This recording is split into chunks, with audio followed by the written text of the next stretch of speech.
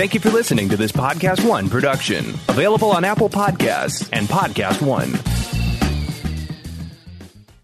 Does anybody want breakfast? Guys, let's go. I'm leaving for McDonald's in 5 seconds. Why didn't you start with that? The Breakfast Stampede Meal. It's only at McDonald's, where there's a meal for every morning. And nothing says morning like a classic sausage McMuffin with egg. Right now, get this all-time favorite for just $2 on the $1, $2, $3 menu. Price and participation may vary. Cannot be combined with any other offer or combo meal. Ba-da-ba-ba-ba. Want to hear something amazing? Discover matches all the cash back you earn on your credit card at the end of your first year, automatically, dollar for dollar, with no limit on how much you can earn. Extra cash? Come on, how amazing is that? In fact, it's even more amazing when you realize all the places where Discover is accepted. 99% of places in the U.S. that take credit cards.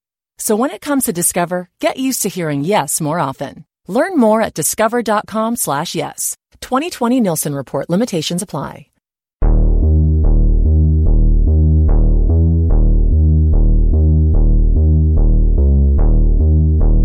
Hello, everyone. Welcome back for a new episode of The Witching Hour. I'm Perry, and this is Haley, and it's nice for it to just be the two of us. Yeah, it's always fun to catch up. I do love the recent guests that we've had and the upcoming guests we have. Yes, very but much. It's also nice to have one-on-one chats with you. Always. So we've got a very full agenda today that we should probably get to. This is going to be a Haunting of Bly Manor heavy episode. We are going to dig into some pretty intense spoilers here, but we are going to give you a non-spoiler review first, just in case you haven't seen the show. But before we even go over there, Haley has a lot of homework to do right now. Yeah. I am dumping it all on you. What do you got for us? I got stuff.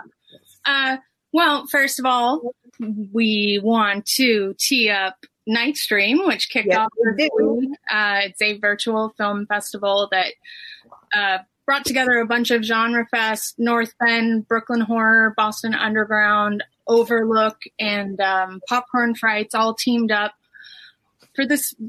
I haven't got to fully dig in yet, but it looks pretty incredible what they put together, and definitely like one of the most innovative takes. I would say the most innovative take I've seen yet on what a virtual film festival can be. Mm-hmm. Really focused on community events as well as the films. They're having, nightly parties and trivia and all kinds of things that you love to do at a film festival online. So I highly recommend checking that out. They are selling individual tickets for certain showings, and there are film passes.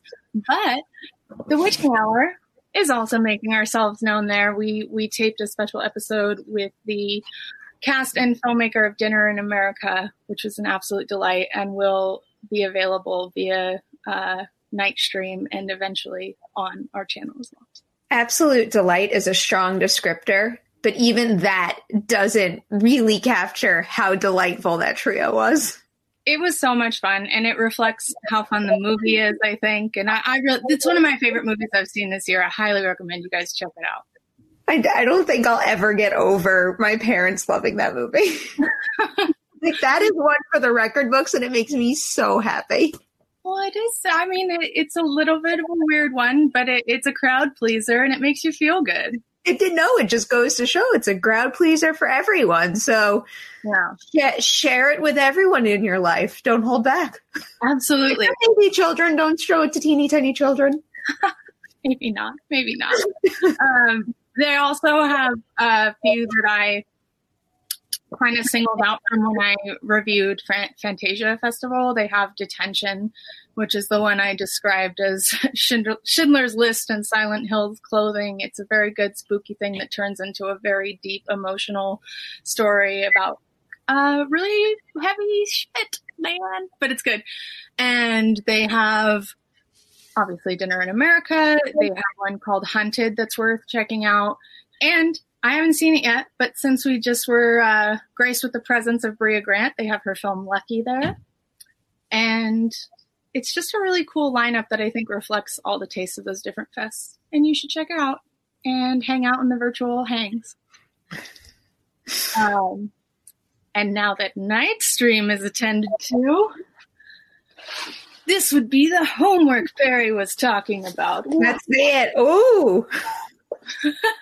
I feel like it's even more impressive when I can actually see it. I know. They are actually really impressive releases, all of which I'm still making my way through these packs because it's a lot of good stuff. But I will start with this special collector's edition, the A24 release of the Midsommar Director's Cut. Came out a little while back, but mine came in a little late. And as you guys may have noticed, we've had a lot of guests. So today's the first chance I have to kind of show you and talk about it. But as you guys know, I'm thoroughly obsessed with Midsommar. I've probably watched it at this point like 10 times, like no exaggeration. I just keep watching it. And if you are also obsessed with it and you haven't seen the director's cut yet, it's worth checking out. It is very long, as the film itself is very long, but includes some key scenes that help explain the mythology of the Harga a little more and fill in some gaps about what happened to some of the more minor characters. And this freaking release, you can get the director's cut online, I believe, but if you do get your hands on one of these, it is so beautiful. Like, this is the cover, this is the back, and then inside, first of all, look at this gorgeous disc. Oh my. And then the whole book is like full of art from the film. It takes a lot for me to want physical media. I just tend to skew digital lately, but this is on another level. It's so beautiful. I don't even like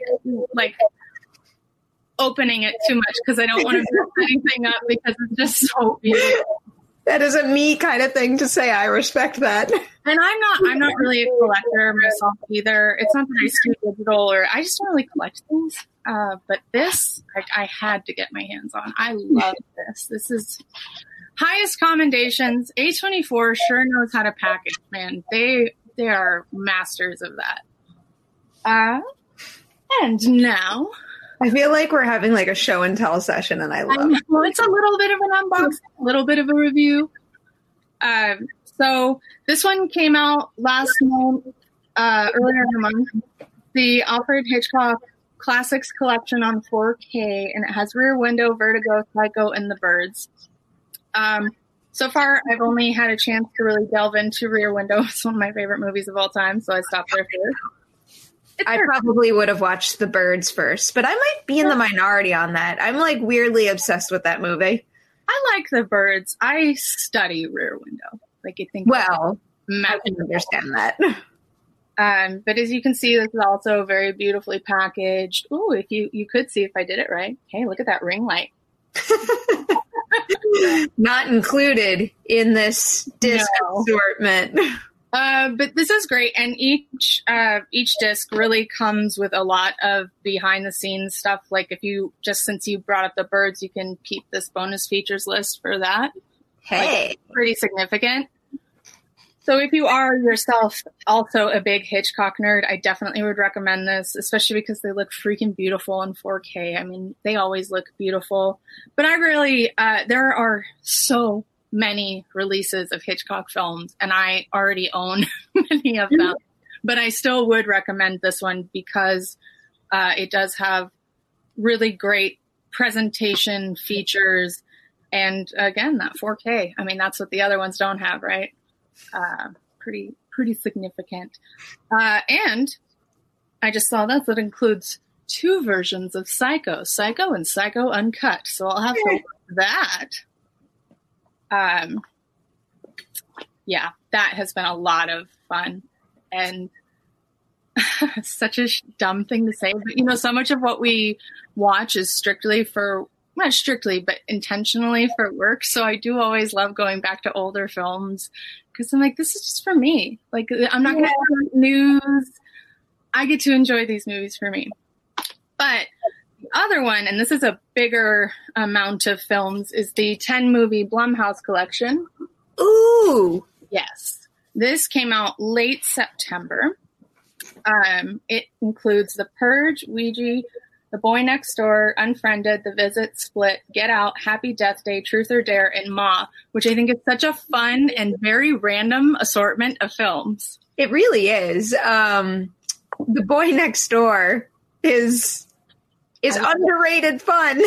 I enjoy it. I enjoy it too much. And so this one you can see has less in the way of like fancy packaging. It's really just the discs. But that is quite a hefty collection.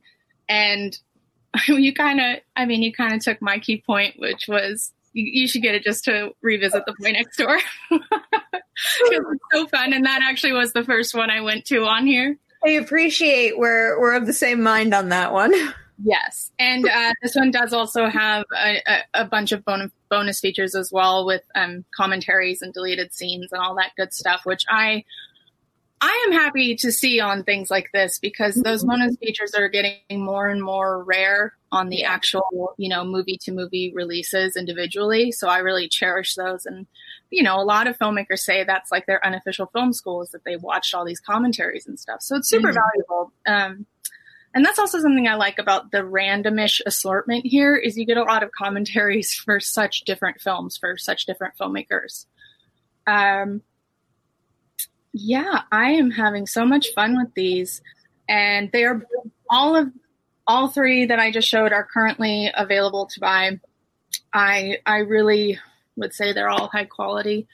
I don't, like I said, I'm not the biggest collector, so I might not be the person who knows exactly what's on this versus the former release. Mm-hmm. But I have thoroughly enjoyed delving in and finding so many bonus features. It's just something I'm real passionate about. Bring back bonus features, y'all. Yeah, I like me some bonus features. I'm still waiting for the day where more streaming services will restructure their interface to include a menu for bonus features. Oh, yeah. Well, Netflix has some of that, right? As does Disney Plus. If Netflix has it, it's a piss poor assortment. I have like some. Yeah, it is definitely piss poor. Yeah.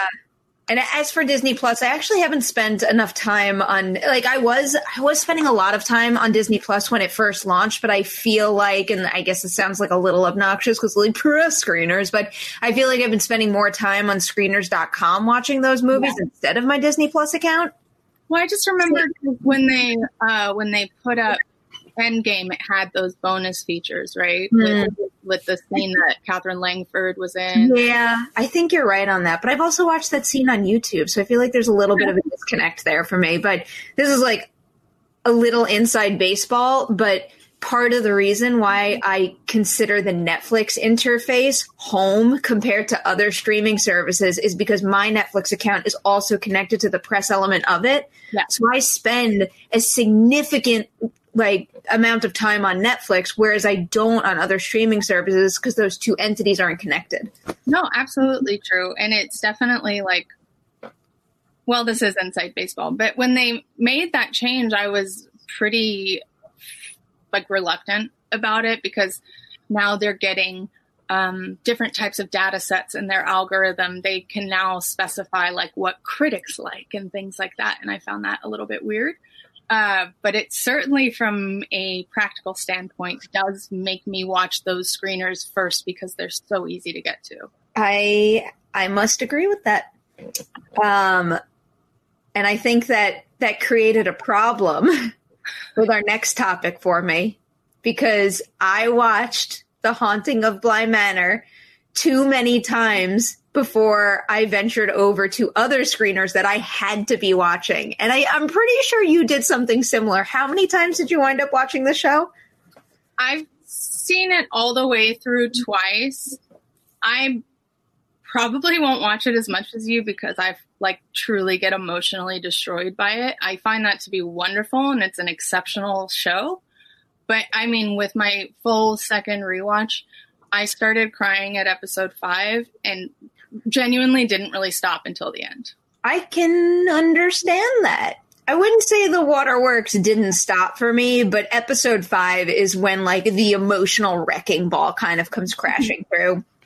Before we even get into the details of the show, just for anybody out there who doesn't really know what this is, you probably heard of a show called The Haunting of Hill House. This is the sequel season, but it's an anthology, so we have some of the same cast members coming back, but if they do return, they're playing different roles. So this is a completely different story here.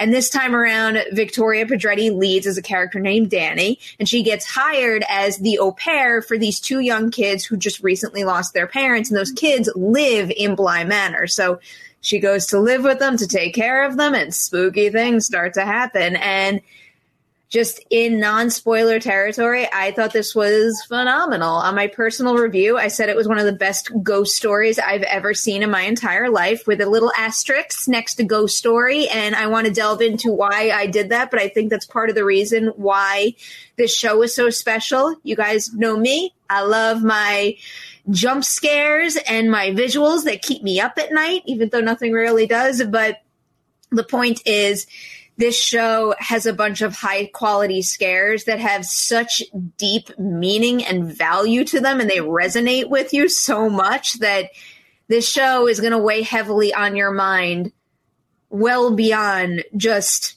let's say, a jump scare or a disturbing visual. There are so many themes that ring a little too true, and they are tough to shake, but in a good way when it all wraps up. I cannot recommend this show enough. Yeah, I think it's pretty inspired and incredible. And, the first season was based on Shirley Jackson's Haunting of Hill House, as you might guess from the title. This one is based on Henry James' Turn of the Screw. But it also incorporates a ton of his other ghost stories, some in subtle ways, some it's just the ghost story is worked into this other larger ghost story.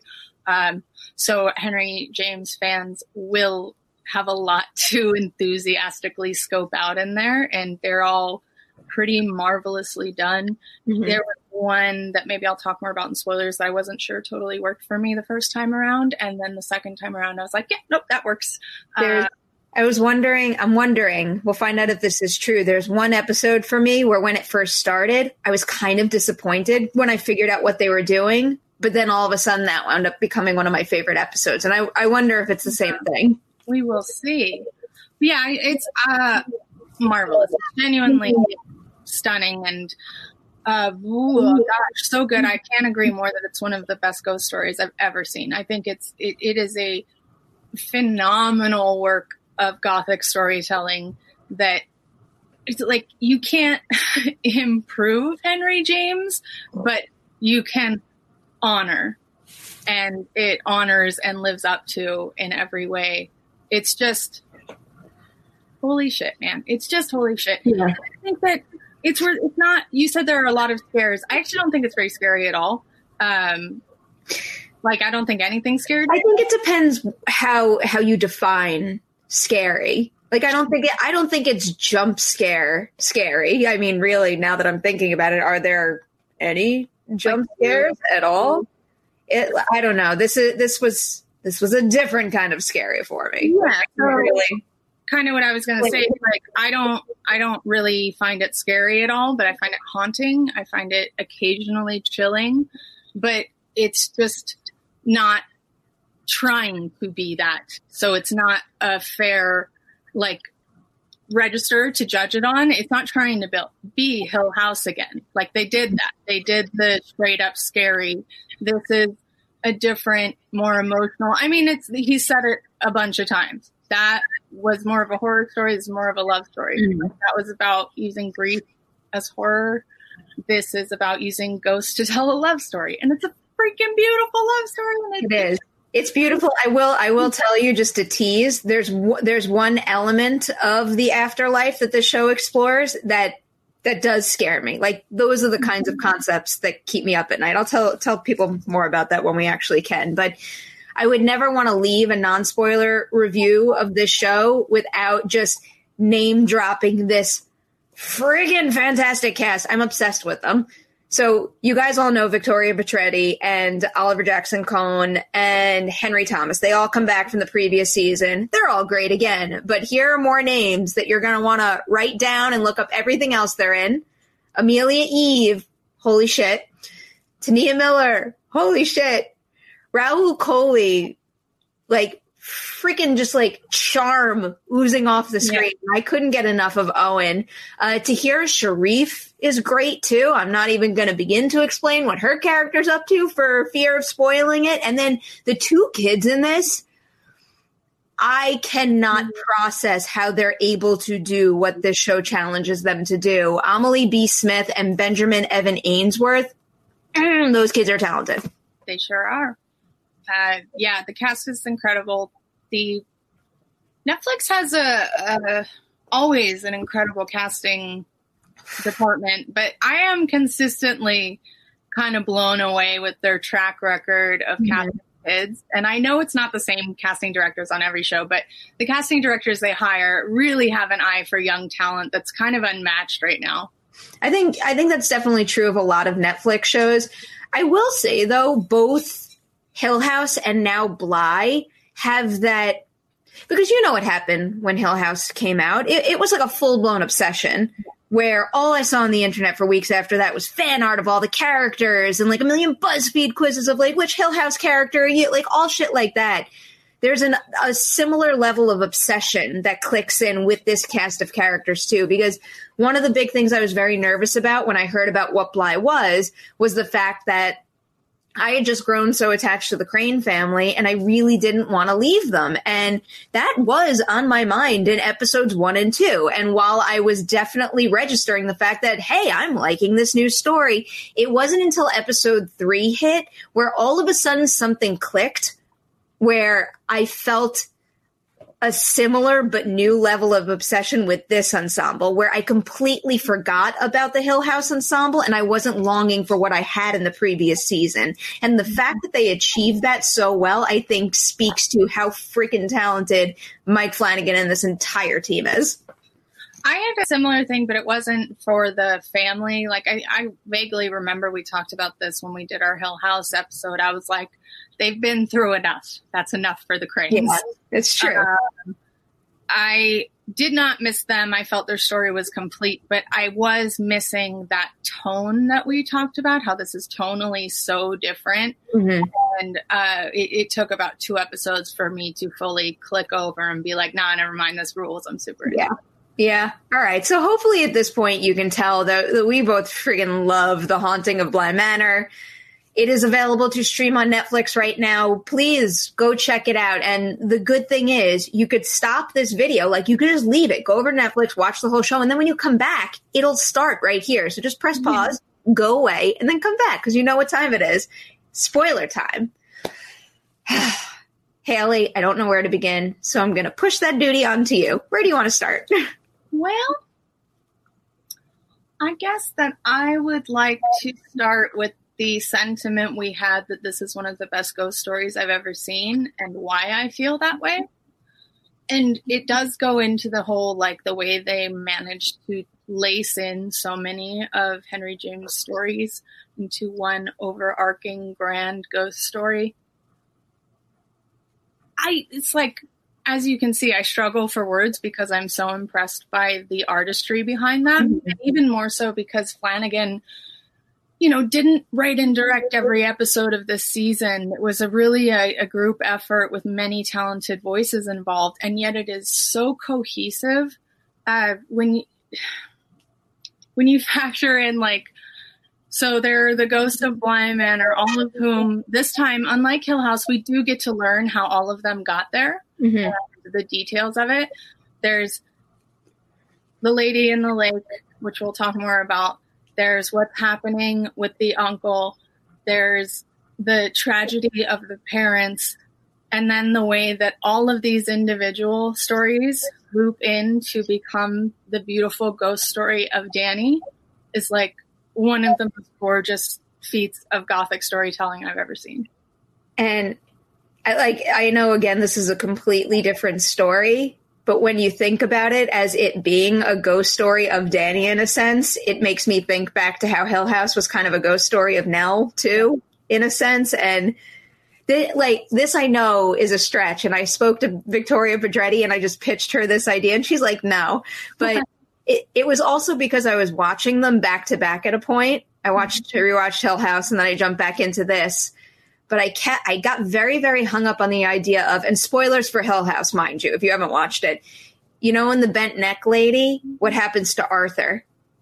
And after Arthur passes, that's when Nell rushes back to Hill House. So I know Nell is the bent neck lady, but it was almost like Victoria Pedretti as like a performer was taking a cue from having left too late in that season. Mm-hmm. And then she leaves just in time. You know, like you kind of get the theme or the idea that I'm going with here, like trying to connect the two. It's not like Nell killed Arthur, but just like the timing of it all, and just the like especially for Dany, how it ties into this whole theme of like loving someone and losing someone, and the pain of losing, but also having that love having been worthwhile the entire time. I don't know. I was just kind of having fun finding those through lines. And also, you know, that kind of speaks to the general idea of how Mike Flanagan and now this bigger team that he's with here just builds these worlds and builds these rules that aren't necessarily, you know me at this point. I love well-defined rules. Give me a show Bible and I'll study the shit out of it. But I really appreciate in both seasons, and I think even more so in Bly, how the messiness of those rules well reflects our reality and kind of helps us process our reality more so by not having a clear-cut answer with what the characters are going through. And I needed that here. I found the rules to be clearer in Bly Manor than in Hill House, but only on a second watch. I was pretty confused the first time around. And then I think it speaks to what you're going to, is that it's more existential, so the rules aren't as necessary. They clarify everything that needs to be clarified in episodes. Mm-hmm. Like, these people exist there because they are pulled into the gravity of Viola. As for like the dream hopping and all that, it's just their existence. It doesn't need rules. It's just showing us what it is to be a ghost. Yeah. But I mean, in a sense, though, the show does set out rules and it plays by them. It's like you watch each individual ghost and they might operate differently, but it's because they're all in a different stage of this ghost world. It's right. Like Hannah's experience is so drastically different from Peter Quint's with reason and with purpose, and everything Hannah does well reflects the fact that she is brand new and first figuring this out. And it also speaks to their individual goals too, and their history for that matter. Yeah, like everything Hannah had went through with Sam is kind of influencing how she's looking at Owen in a sense now and driving her forward. Whereas Peter Quint's trauma as a kid is basically, you know, leading to him doing all these terrible things now. Yeah.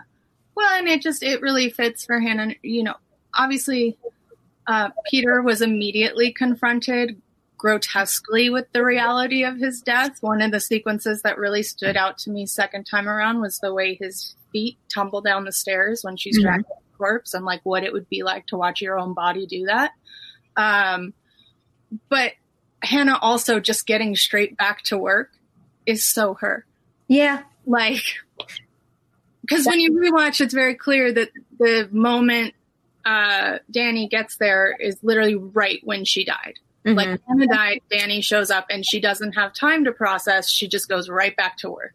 That was one of my favorite reveals of the show. And that's kind of like what I'm getting at, where like Bly does have like an overarching set of rules and it always adheres to them. But I feel like there's also like another layer to those rules where they're very much tethered to the individual. And that wound up making the personal arcs even more powerful. Mm-hmm. And I appreciated that. Well, because the first season, I guess a bit through Nell, but less so showed as the experience of being a ghost. It maybe showed as the experience of becoming a ghost more so, as opposed to this showing like their concept of what it means to live in this sort of hellish disappearing afterlife. Yeah. That's probably a good way to differentiate the seasons. Because there's really nothing that shows us that in the first one. It just, makes us empathize towards it more than put us in the headspace of how they are trapped, being pulled from memory to memory. Mm-hmm. Pretty hellish. Well, yeah, what I was hinting at when we were in the non-spoiler section, as far as the thing that kind of kept me awake at night, is the idea of, and in particular, Peter Quint. I hope I'm a better person than Peter Quint, but the idea of like this show's version of hell being him trapped in a repetitive memory that's his worst memory he's ever really experienced. That is terrifying in and of itself, but so is that concept when you extend it to the other characters. It's like, even though Hannah is going back to things that were maybe like wonderful, like her meeting Owen for the very first time, watching those things like morph and fade is wildly disturbing. Yeah. It's very, again, existential. It rings true to the human experience, the way memory can be corrupted, even the best memories, by what happens after. Peter, I have not much sympathy for him, but I have empathy, not much sympathy. Yeah. I had something I wanted to say about all this dream.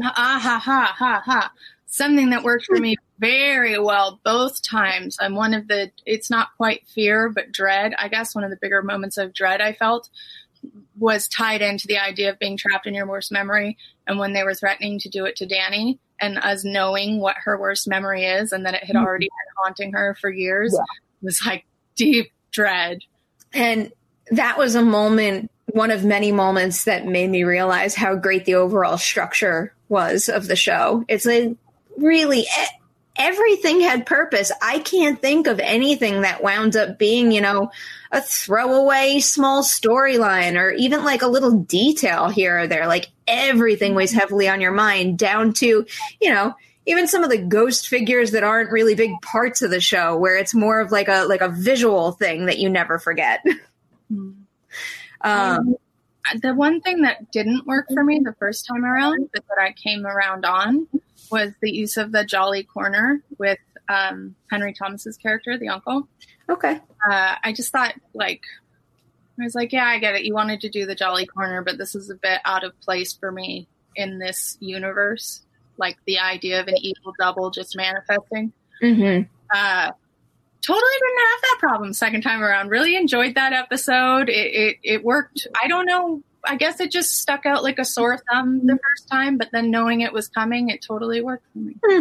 Yeah, so is that what you were hinting at in the okay. Now, that wasn't mine, but like, I definitely understand where you're coming from with that. I was kind of like, whoa, when that happens, because, we do see all of these other supernatural-ish things at play before, and this doesn't necessarily align with them all as clearly.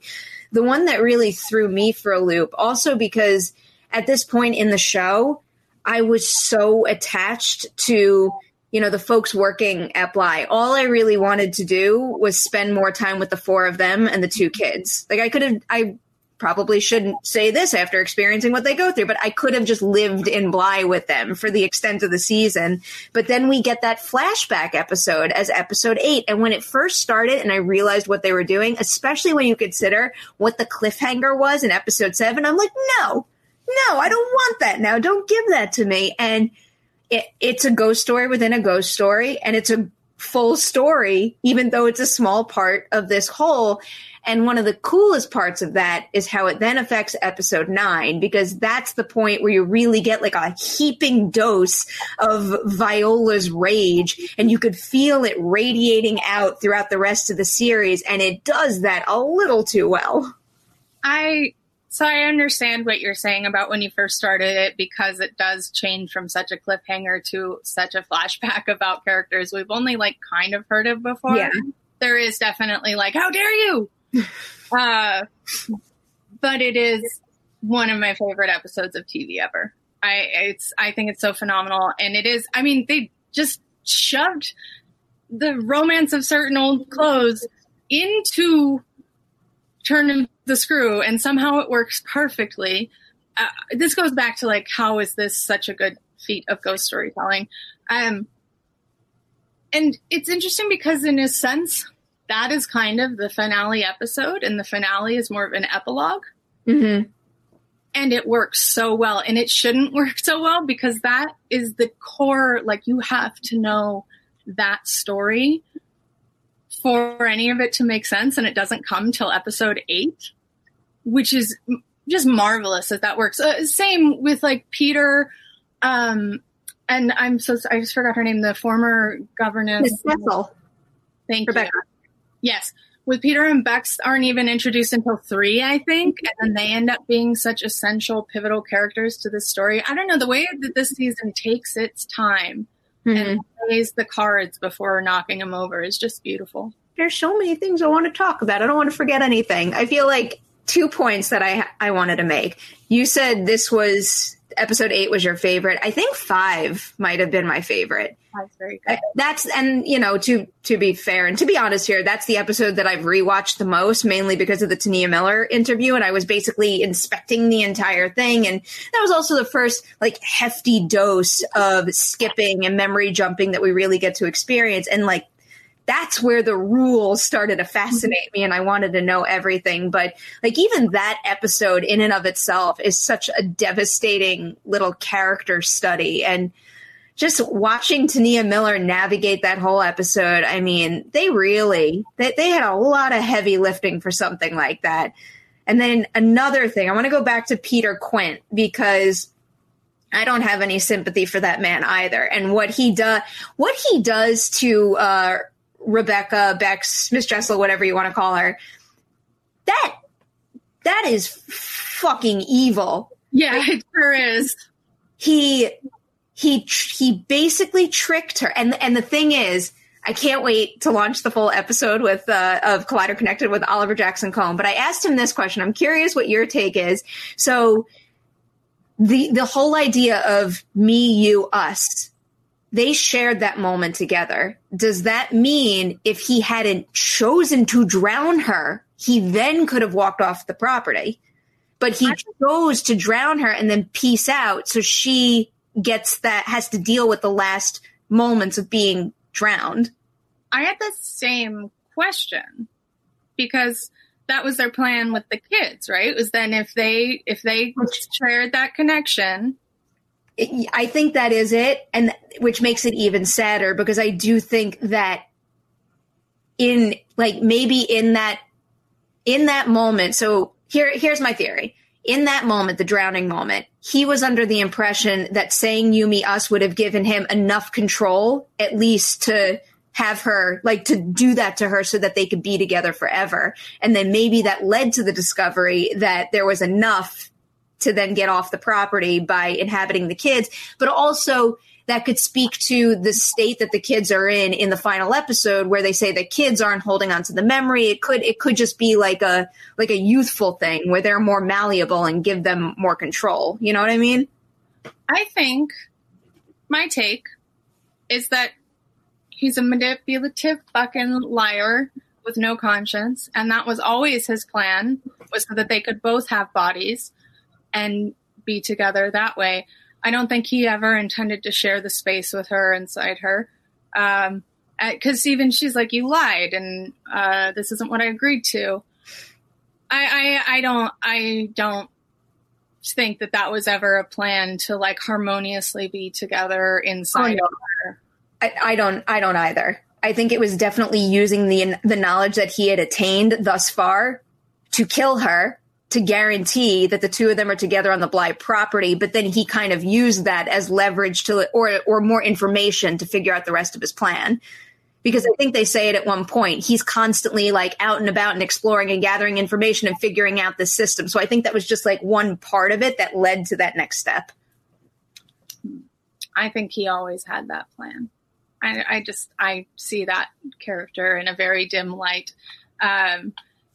And that is truly what he does to her. The way that he leaves her to die alone is one of the most haunting things I've ever seen. It is scary in that way where it's not a jump scare. It's just going to stay with me. You know what I think makes it even scarier? I really believe he really loved her. And I And I also believe they really loved each other. And the idea, like, it's one thing to show me a super villainous character do something to someone that they've manipulated without any of that love in the mix. But when you talk about someone wholeheartedly loving someone, still being able to commit something like that, I mean, that's friggin' shattering. Well, it's like they say in the show, right? The wrong kind of love. Yeah. And the other thing that really made it, I don't know, just devastate me is how then when the lady in the lake has Flora and she's taking her into the lake and Miss Jessel like tucks her away and says, I'll feel this so you don't have to after what you just went through. That was the first, on my first watch, that was the first thing that made me go, like deep, loud cries, because that is so awful and beautiful and generous and terrible. Yeah. It's so good. It really is. But maybe we should talk about the right kind of love too. Yeah. Which was nice to see that on display, but it, you know, there's definitely a bittersweet quality to it that hurts. Ain't that life though?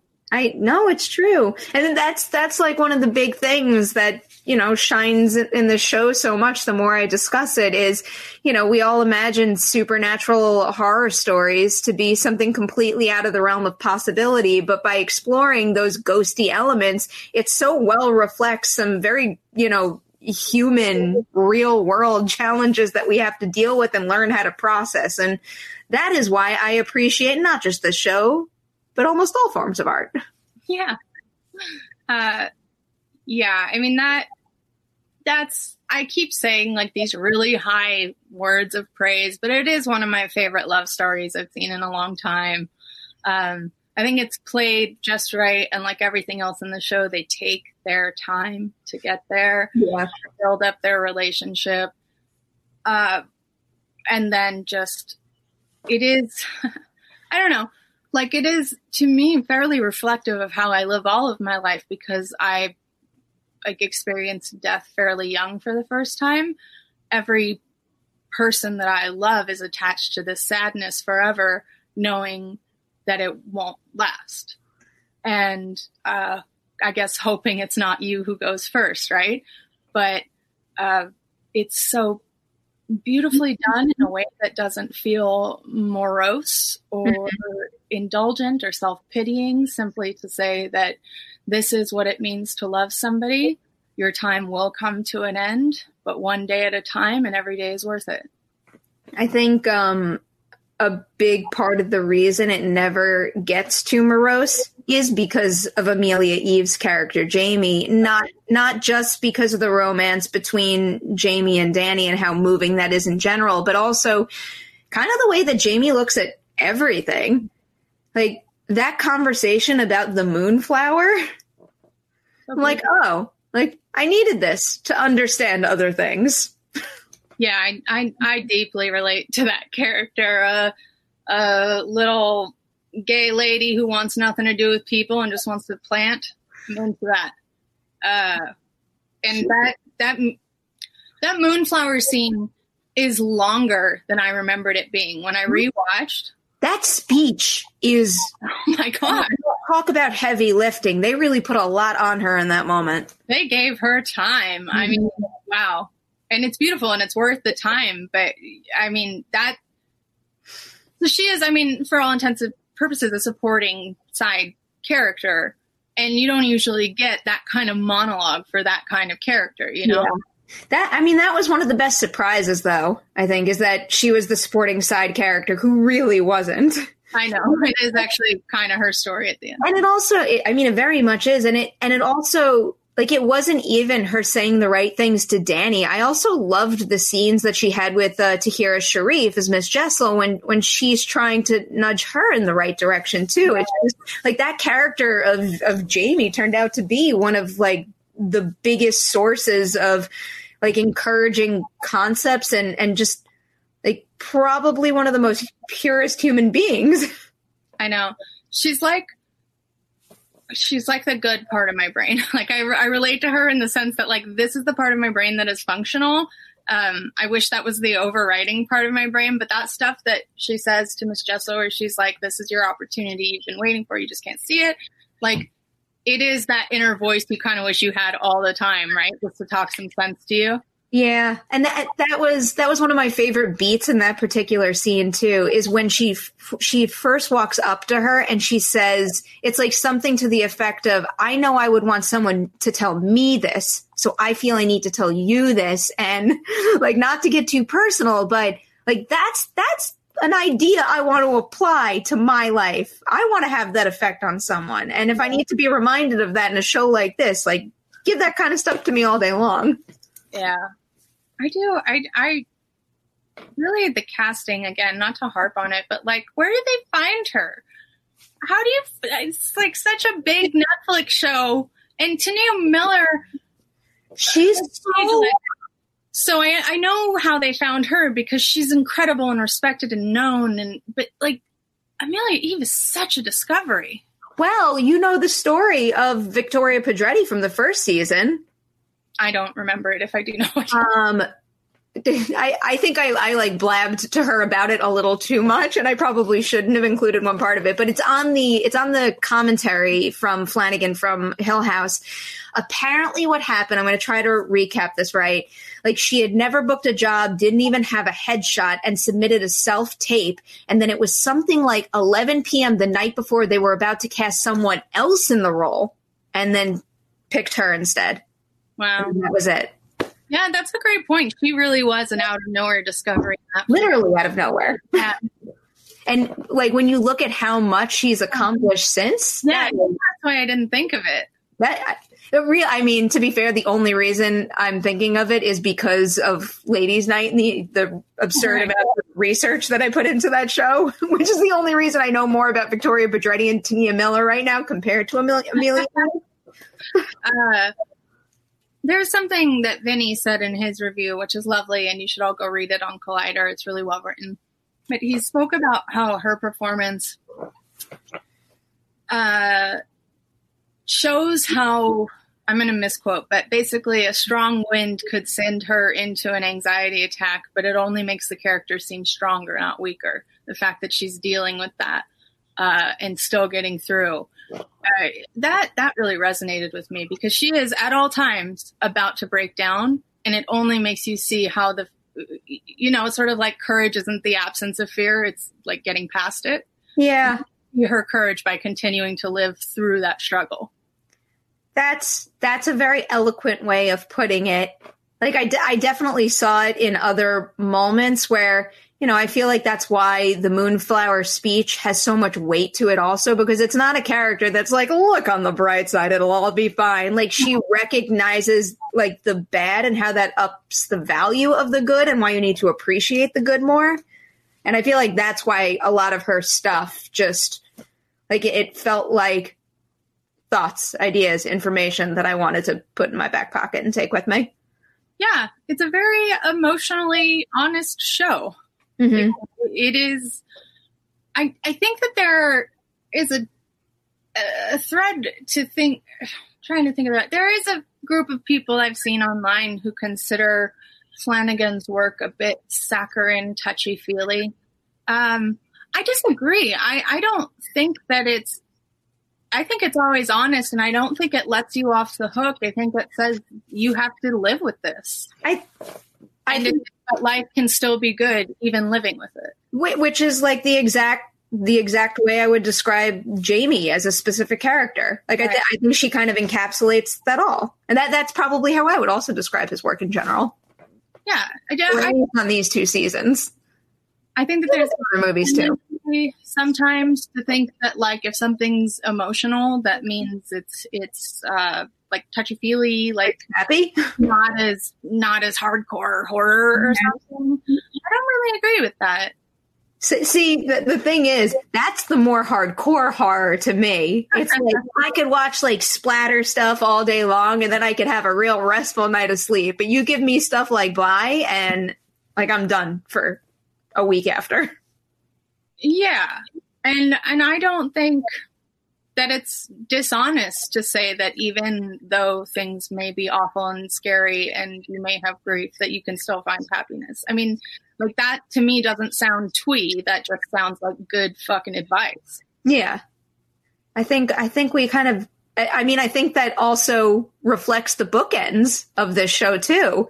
And the choice that older Jamie makes in the end to share this story with Flora the night before she gets married. But it's also like, I don't know if you caught this in the Slack, but the interpretation of what's happening there. Mm-hmm. So I think that by using her middle name in the story, that Jamie was basically giving older Flora the opportunity to kind of take it or leave it. Like, she was presenting the story at a distance so that if she wasn't ready for it, she could steer clear of it, or she can fully embrace these things that they learned and really did go through and then apply it to her life going forward. And, you know, like, she basically took it and ran with it. Without going like, hey, remember all this shit from your childhood before your wedding? Yeah, like I kind of respected the choice to like hide that little thing in there and make the idea reachable for her. No, I think it's lovely. And I mean, if I had any like universe rule questions, it would be, why the hell is she at her wedding if she doesn't remember her? But I'm sure there's they kept in touch for some reason. Yeah. Well, they definitely did keep in touch. Yeah. But because even in between years, like, you know, Owen was updating them and everything. Yeah, but then they were like, "Oh, we haven't seen him in an age," and he's like, "Well, here's what's going on." It's fine. It works. It's the only thing I was like, well, they should be at their wedding. But it's easy enough for me to be like, well, they forgot her, and then for some reason they got back together. I don't know. Like, they met up again. They had a reunion. Yeah. No, I can understand some question marks there. I think it's because when I think of major life events like that, and I think about who I would invite to my wedding, it would be like I would want someone from every stage of my life. Like your childhood partner. Well, it's also their dad. Like, Henry Thomas's character remembers. He doesn't forget. Oh, right. Yeah. It's just the kids. So that would definitely be like at least a catalyst for keeping them connected. Maybe not in the truest sense of what they experienced as children, but keeping the network going. It is not the type of nitpick I like to make. I was just being honest. Like, if I do have one thing that I'm like, it's that, but it's not so irrelevant to the rest of the story and the emotional impact of it. Can I ask you some questions that I posed in the interview just to get your take on it? Yeah. Well, so Viola and Danny do the you me us thing, leave the property. Viola's in Danny. Why do you think that Viola started to reemerge at that particular time after that period of time of the two of them being able to live happily together? You know, I think that's maybe something I just accept as universal truth versus trying to rationalize it, because it's just meant to be the axe hanging over your head, right? It's the sense that all good things must end. I haven't ascribed any logic to that. I was trying to look for like little trigger points on my rewatches. Like, you know how like the visual of the child on the bed was a big thing for Viola? Like, not necessarily that exactly, but something along those lines to like slowly draw her out. And I wonder if there was perhaps like, well, it wasn't peace, because she says very clearly that this thing she feels inside of her isn't at peace, that it's full of rage. I was going to say perhaps that finally getting out of that fucking lake was nice enough to make her kick back for a few years. I guess that's definitely one way to look at it. Right. Like, how long you been doing that? Yeah, I'll take a vacay inside your beautiful life. You could also look at it from Danny's perspective too. I mean, you know, even though she was living happily with Jamie for a while, like, the idea of fighting with another individual for your own body has to be exhausting. And maybe it was kind of, you know, like her just being broken down after a while. I think that plays for me a lot, because it also, you know, when we meet Danny, she's very tormented by grief and troubled psychology. And Flanagan does often use his supernatural for an expression of psychological issues and how they will come for you or can come for you. Mm-hmm. And I think that works a lot better. The idea that her defenses broke down over time, in the sense that, sometimes your grief will get the better of you, or, what, man? I know like the idea of, your grief could get the better of you, and like, it's not necessarily wrong. Like, I feel like this show just like further emphasizes that kind of process and experience is natural and okay. And that's kind of one of the reasons why I find, like, even though, again, it is a very emotionally devastating show, the way they address things like that felt comforting to me. Like, even though it hurt a little, it felt comforting. Oh, I think it's fantastic and honest. And that my one problem with the ending of Hill House was that I found it dishonest. It was like, it reminded me of the Silver Linings Playbook, where they were like, and then they were fine. Yeah. No, that is not how trauma works. So this to me was the perfect ending, which is, more so that you can find your way back to that happiness, but trauma does last, and mm-hmm. you will have to deal with it. And it doesn't mean you're going to go die in an icy lake, but just like when you build up your happiness, that might not last forever. Mm-hmm. I just wanted them to live happily ever after. Well, they lived happily for a while. And I know. More than most people get. And yeah, I'm like pulling questions from my interviews because they're like right on the top of my mind. And this one I knew the answer to, but I kind of wanted to hear Victoria Pedretti say it just because she's the person who played the character. It's more valuable coming from her than me. But the idea of if Danny could go back to that very first meeting and whether or not to take the au pair job, if she knew what her fate was going to be, would she take the job? And the whole point of the show is, fuck yeah, she would take that job. She found the love of her life, and that's the point. She found the love of her life. She found the way to be her true self. Mm-hmm. And Danny is, from the very beginning, introduces herself as a character of service who wants to help other people. She set free how many souls? Yeah. She prevented that many more souls being taken. Absolutely. Of course, I think she would. When you describe it like that, she might be one of the best on-screen heroes I've seen all year, if not more beyond that. Absolutely. Speaking of which, so, I always like point out when I think actors are headed for a superhero suit, as I say it. I was thinking that about her, but I actually think she would be an incredible fit for Star Wars, because like she's going on to do great things, and I could totally see her playing a space lady and bringing some weird energy to it. She's so freaking talented. It's just like there are certain, and actually a lot in this particular show where my brain just like fizzles out because it hurts to try to comprehend how they can do what they do. This role is hard. I mean, we talk about how great Amelia Eve is, and she is, but her role is so easy to like. How could you not like Jamie? It would be so easy to be annoyed by Danny and be like, just get your shit together, lady. But she doesn't. She, like Vinny said, she makes it look like strength. Mm-hmm. And so good. She really has that kind of work cut out for her in both seasons too. Yeah. It's like when you see the work she delivers, and like I'm sure they had fun making both seasons, but I would just be emotionally exhausted if I had to be in that headspace like one after the next with you in between and everything that character's carrying around.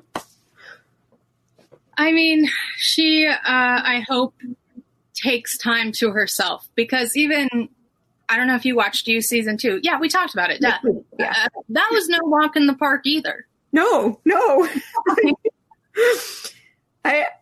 I feel like, again, without spoiling anything in You, with how that character appears and like what she's carrying with her, like the combination of the two seems very, very challenging to me. Yeah. She's a gifted lady, and I do hope she takes care of herself. Well, she seemed fine the other day, so whatever that's worth. Is there anything else we want to hit before we wind this down? There's so much to talk about. I do feel like we hit most of the main stuff.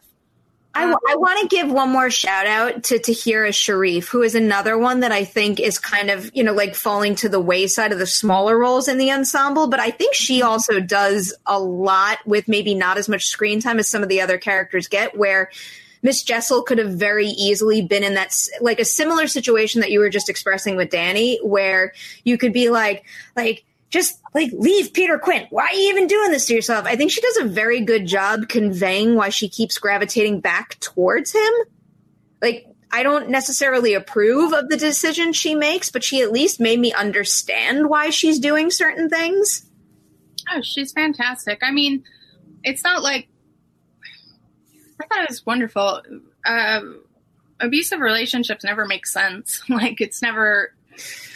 It's exactly what they show. It's like really horrible behavior followed by someone making you feel like a princess and sucking you back into all that charm and warmth and love and then cutting it off again.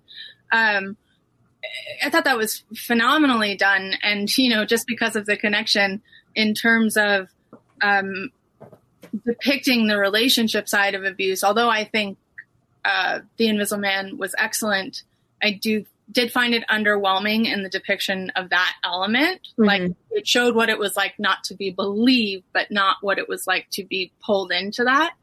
And I thought that this really nailed that whole experience. And yeah, she was outstanding. They both were, it's hard to make that character charming in spite of what he does. And he does a very good job of it. You can see why she continued to fall for him. Yeah. Peter's freaking evil. He's really evil. But for Oliver Jackson Cohen as an actor to be able to have that sorry that he expresses to Miles at the end actually means something. Yeah. I don't know. It just shows what Oliver Jackson Cohen is capable of conveying as an actor. And yet again, I was very impressed by him. And he's another one. Give me more stuff with him in it.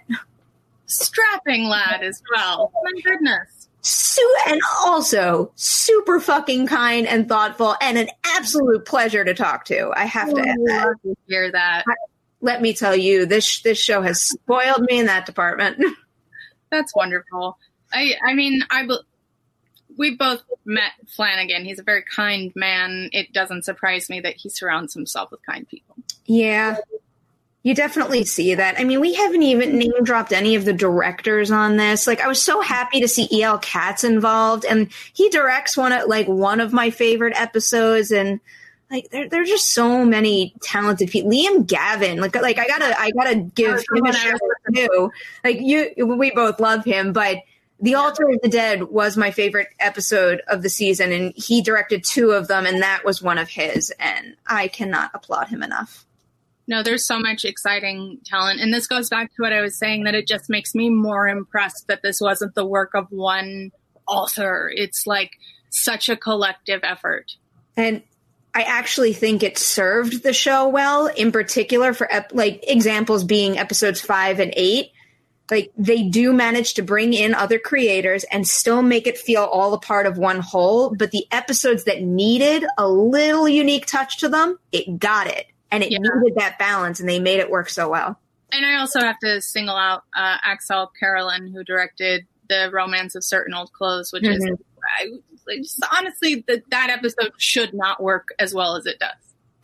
That episode is really freaking good. It's even just hearing you say the title, which the title was something that was revealed late in the game, but at first, when I was just scrolling through the Wikipedia page recently when they had updated it, I'm really, what's the big deal? Why did they have to hide that? No, they had to hide that title because the second you just uttered it, I have a very specific visual in my brain. Yeah. And that visual is terrifying, but mighty exciting at the same time. It's just great. They really, I like the idea. We talk about this a lot on the show. But, taking something that a more established filmmaker has built and using it to prop up and establish up-and-coming voices, I think is a really powerful part of the horror community. Mm-hmm. And I love to see a platform as large as Netflix and what Mike Flanagan has brought to that, embracing that ethos. Yep. I am definitely with you on that. Should we wind this down? I feel like we don't have much of a choice. I know. I'll just do some more shameless plugging before we close out this episode. If you want more Bly Manor talk, there's so much spoiler content that you're probably going to want to read on Collider across the board. The team did such a friggin' good job just like banding together and really, parsing through everything. And there's a lot of great reads on the site right now. We have video interviews too, 2 episodes of Ladies Night. The Tania Miller one is up and running now. Victoria Pedretti will be coming your way later next week.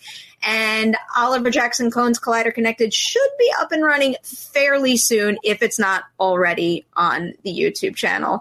Haley, is there anything in particular you want to plug pertaining to your Bly Manor work? Oh, I'll be writing about the old lady in the lake and, why I think it's such a spectacular ghost story. And honestly, it's not me who's doing the heavy lifting with this one. You guys wouldn't believe how many different people on the staff we have doing interviews and writing about this show. Like, if you want to read about Bly Manor, you got Bly Manor content. It's kind of ridiculous. I am pretty obsessed with the character of the lady in the lake, how it figures into the overall story, and how that episode shows how you go from being a human to being a void, and the process of that emotional transformation in why ghosts last centuries and do these inexplicable things. So incredible.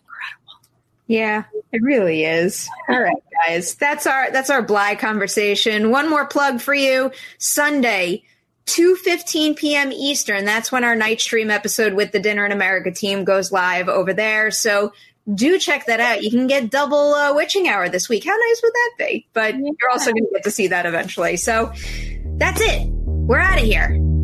Goodbye. You've officially survived the witching hour.